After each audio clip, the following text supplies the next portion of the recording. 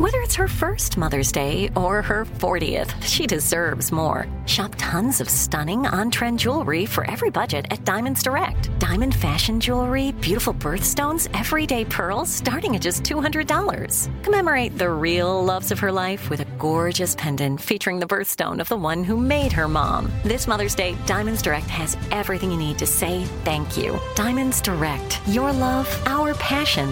Online at diamondsdirect.com. MTV's official Challenge podcast is back for another season. And so are we. The wait is over, guys. All Stars 4 is finally here. Listen to MTV's official Challenge podcast on the iHeartRadio app, Apple Podcasts, or wherever you get your podcasts. You're listening to Comedy Central.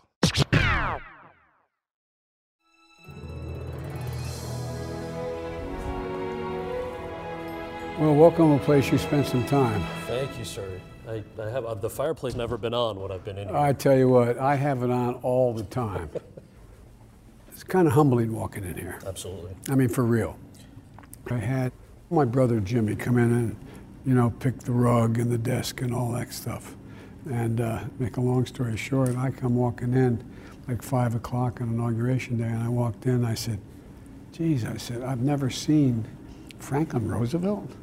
I'm an admirer, but there's always George Washington's small portrait there, right, and Abraham Lincoln and John Meacham, the presidential historian. Jimmy had called him for some help, and he looked and he said, because no one's ever inherited a world economy in as much disarray as he had.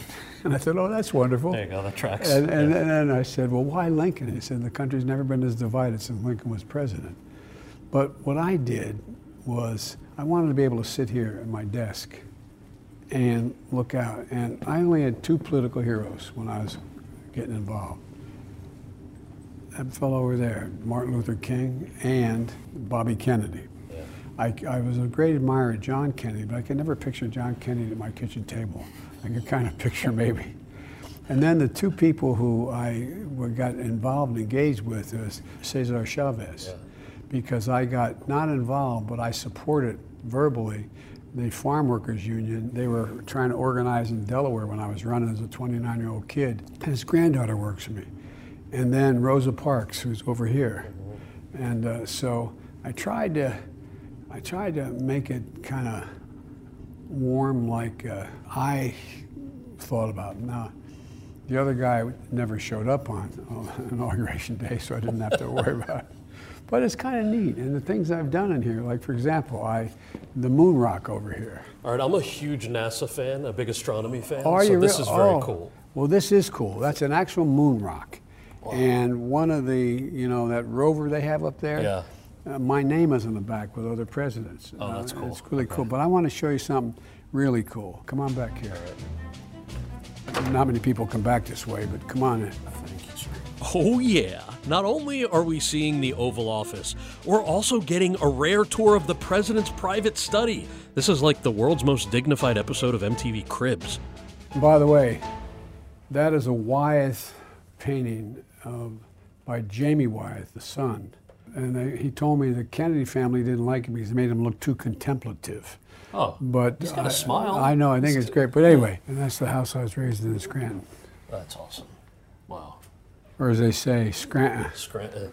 So I went and spoke at the Kennedy Library a couple of times. The last time I spoke there, I get handed this by Caroline Kennedy.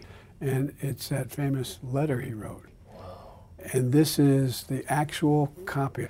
And it's, why am I going? We chose to go to the moon in this decade because that goal will serve the origins of measure by the best of us. And it goes on and on. Well, that's,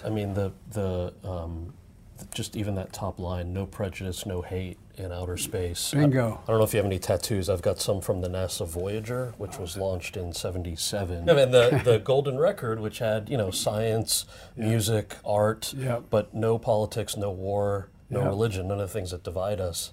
And so it's just the idea of hope through exploration. Unfortunately, before the president showed me all of his tattoos, it was time to go. Thanks. Thank you, sir. I really appreciate your time, and thank you so much for the stories and the Oval Tour. MTV's official Challenge podcast is back for another season. And so are we. I'm Tori Deal. And I'm Anissa Ferreira. The wait is over, guys. All Stars 4 is finally here. And this season takes it to a whole new level. Old school legends, modern power players, and ex-lovers are all competing in Cape Town, South Africa for the prize of $300,000. And we're going to be right here along with you fans, covering every episode on the podcast. Listen to MTV's official Challenge podcast on the iHeartRadio app, Apple Podcasts, or wherever you get your podcasts.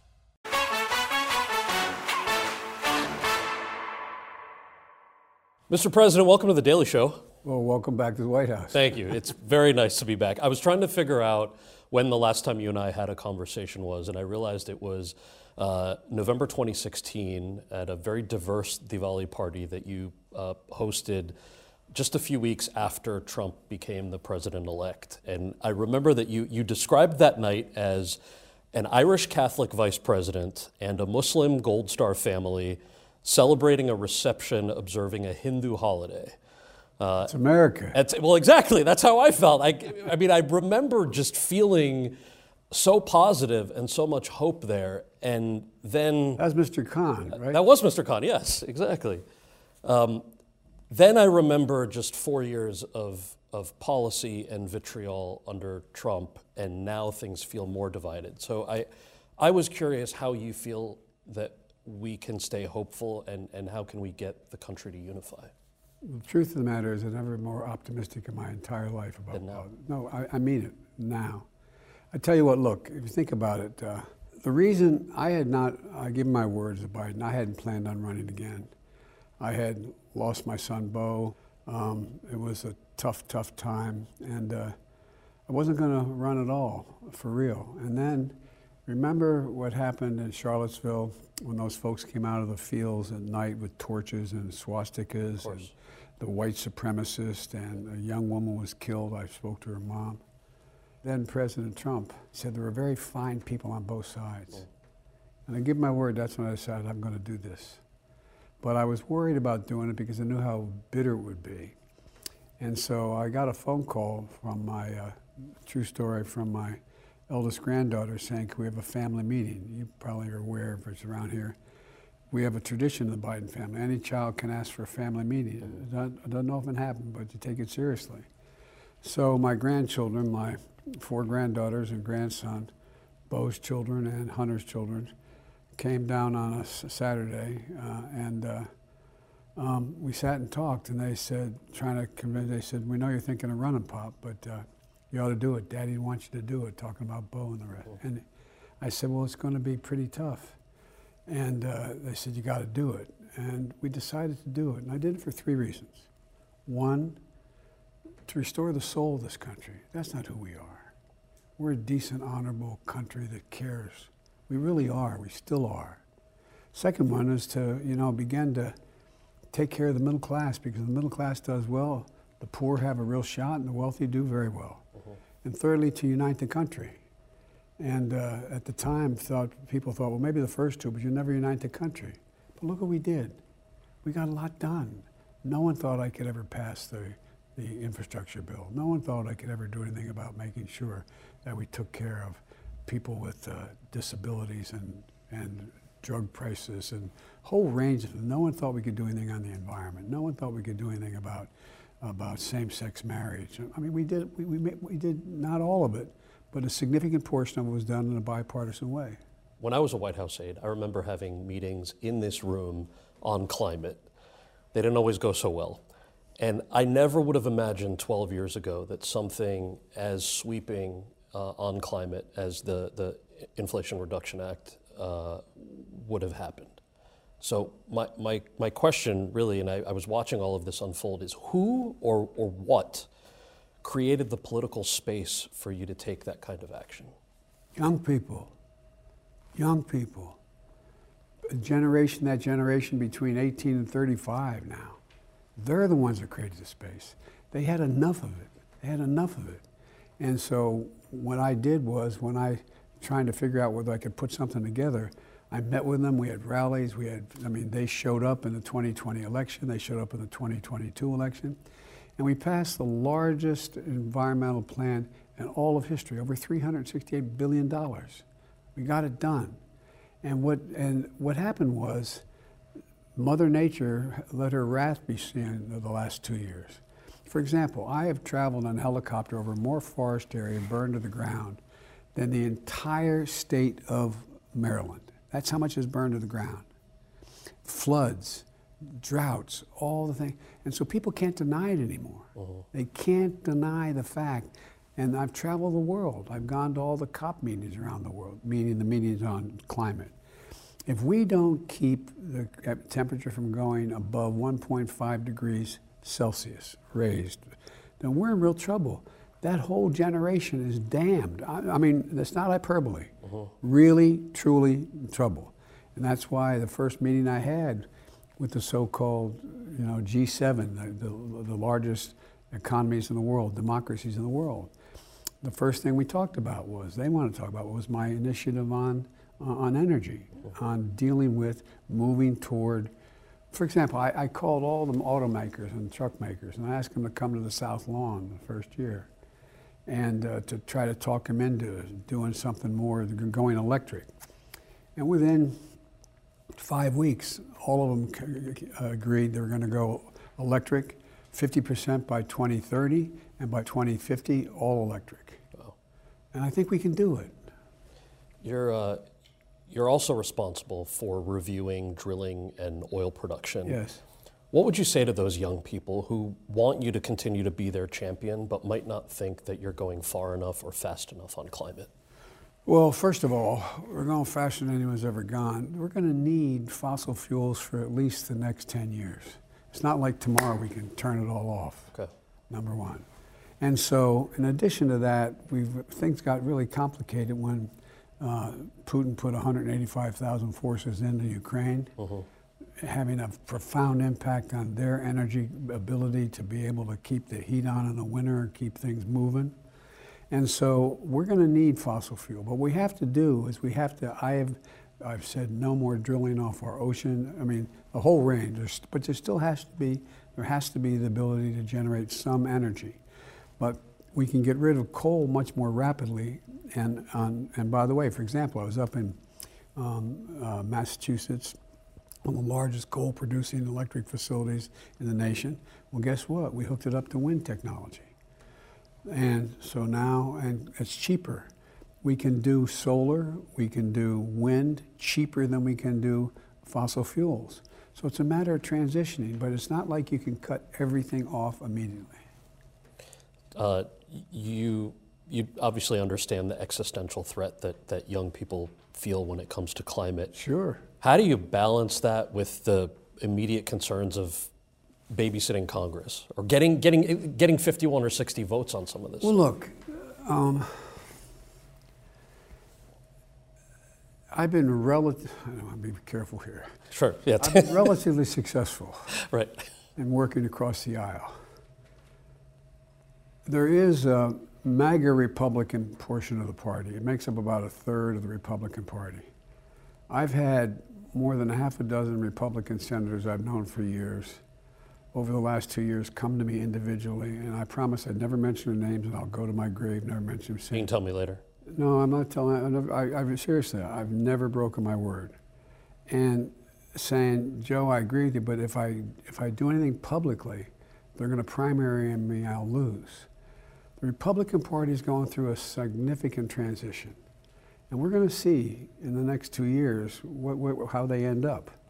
Whether the MAGA Republicans control the party or we get back to conservative. Like, for example, a guy as tough as can be is the majority leader of the United States, the minority leader of the United States Senate, McConnell.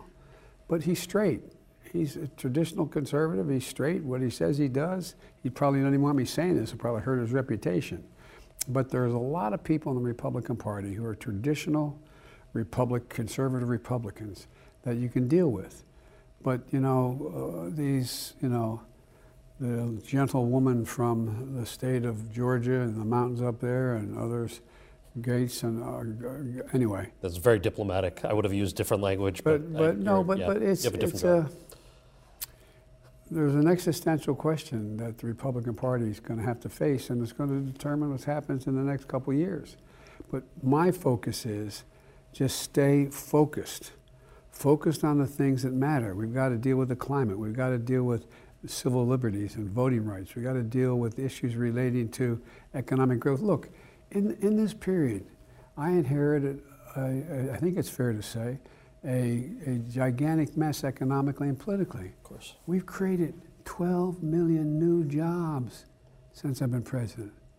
More than any president's created in 4 years. We've generated so much growth. We've created 800,000 manufacturing jobs. With the bill that became a bipartisan bill, which no one thought could happen, the CHIPS and Science bill, we used to invest 2% of our GDP in research and development. That's why we're the nation we were. Well, guess what? We decided to start, we ended up being number 8 or 10 instead of number 1. Well, now we're doing it again through the CHIPS and Science bill. Guess what? Commitments for $300 billion in investments over the next 10 years to build these chips. We invented the chips. We made them, we made them much more sophisticated. We used to be, anyway. So there's so much going on that the country's hungry to move, I think, and I'm confident we can do it. It's reassuring to hear you talk about the ways young people can continue to get involved and that you feel like there's still bipartisan hope there if it's, you know. Oh, there is. By the way, I mean, look, again, if we had had this conversation immediately after Trump lost, although he's not sure he did, but, and I told you we were going to get more done in 2 years than almost any president has done, period, and much of it in a bipartisan way, I think everybody would have looked at me like, what's this guy been drinking? What's going on here? But we have. And we've been able to, the leadership of the Democratic Party has been able to hold a Democratic Congress together, and we picked up a few Republicans along the way. And I think it's beginning to bear fruit that it's hard to deny that it works. Speaking of young people, the Supreme Court is considering striking down your student debt relief decision. What's the plan if that happens? Well, first of all, the constitutional scholars I've spoken to say the people challenged it have no standing. I mean, the court is ultimately, as much as they want to rule, I think they're going to have to rule that it was appropriate for what I did, number one. Number two, if you think about it, we had this PPP program. That is the program during the pandemic. People lost their businesses because they had to shut down, restaurants closed, blah, blah, blah. And so we provided billions of dollars, significantly more than helping students with their debt. And a number of the very people who criticized me in Congress actually got benefits in the program. You don't hear them talking about it, right? The average student who will benefit from my student loan forgiveness program is somebody making less than 90% make $70,000 or less. They're just trying to get out of the hole. They're just trying to get started. They're just trying to get up and running. And so it is overwhelmingly in the interest of the economy. It's a fair thing to do, and it's going to generate economic growth that's significant. I understand them worrying. I don't know whether people realize, a lot of parents realize, how much of a burden this is. You get out of school, there were no jobs when you graduated initially because of the pandemic. You got a debt that is, in most cases, exceeding $10,000 loan you got, or grant you got. And it's really a gigantic burden. You want to grow the economy, you want these people being able to go out and make a down payment on a home, be able to go out and start a business, be able to go out and be free to the debt so they can invest in things that they care about. And it's just so short-sighted if they don't. I wanted to ask you a slightly different question. So my partner Josh and I have been engaged for the last 5 years, which really only means that every auntie and uncle that I have is beyond disappointed that there hasn't been a wedding yet. But Cardi B is going to marry us, apparently officiate our wedding, which would be nice. But my question for you, Mr. President, is you codified support for same-sex marriage and interracial marriages like ours. I'm curious what your evolution was like on marriage equality and what the federal government might be able to do to protect LGBTQ Americans, especially trans kids who are dealing with all these regressive state laws that are popping up right now?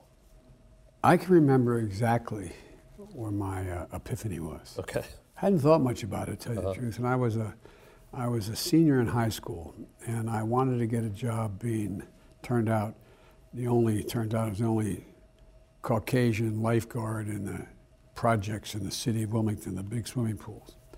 And my dad was dropping me off to go in and get an application to City Hall in Wilmington, Rodney Square it's called. And I remember about to get out of the car, and I looked to my right, and two well-dressed men in suits kissed each other. I mean, they gave each other a kiss. And then one looked like he was heading to the DuPont building, and one looked like he headed to the Hercules Corporation building. And I'll never forget, I turned and looked at my dad. He said, "Joey, it's simple. They love each other. It's simple." No, I'm not joking. It's simple. They love each other. And it's never been, it's never been, it's just that simple. And I remember, you may remember because you may have been here when our last administration with Barack, I went on Meet the Press. Oh, I know. And they asked me about their show. I was telling them I had visited a family in another state, and I watched this gay couple raising two kids and watching them run in and throw their arms around daddy and so on. I said, they said, "Well, what do you think?" Rush had asked me. I said, "I think people should be able to get married. Married. It doesn't matter whether it's same-sex or a heterosexual couple. They should be able to be married. What is the problem? So listen to your auntie and your uncle. Get married. Do it now. Don't wait." Transgender kids is a really harder thing. What's going on in Florida is, as my mother would say, close to sinful. I mean, it's just terrible what they're doing. It's not like, a kid wakes up one morning and says, "I decided I want to become a man, or I want to become a woman, or I want to change." I mean, what are they thinking about here? They're human beings. They love, they have feelings, they have inclinations that are, it just, to me, is, I don't know, it's cruel. And the way we do it is we make sure we pass legislation like we passed on same-sex marriage. You mess with that, you're breaking the law, and you're going to be held accountable. Thank you, sir. I also can tell that, some auntie or my mom probably texted you beforehand if you're trying to pressure me too. No, but get moving, man. I don't want to hear you can't do it. I know we're on limited time, so I just want to ask you, looking ahead, there are a lot of names floated. It's a crowded field. Who should be the next permanent host of The Daily Show? Depending how you edit this program, you. Yes! Okay, that's a good answer. Solid answer. I don't think we need to edit anything then. Thank you, Mr. President. Thank you for your time, and I appreciate it very much. Thank you. And again, welcome back. Thank you. Great to be back. Explore more shows from The Daily Show podcast universe by searching The Daily Show wherever you get your podcasts. Watch The Daily Show weeknights at 11, 10 Central on Comedy Central, and stream full episodes anytime on Paramount+. This has been a Comedy Central podcast. MTV's official Challenge podcast is back for another season. And so are we. The wait is over, guys. All Stars 4 is finally here. Listen to MTV's official Challenge podcast on the iHeartRadio app, Apple Podcasts, or wherever you get your podcasts.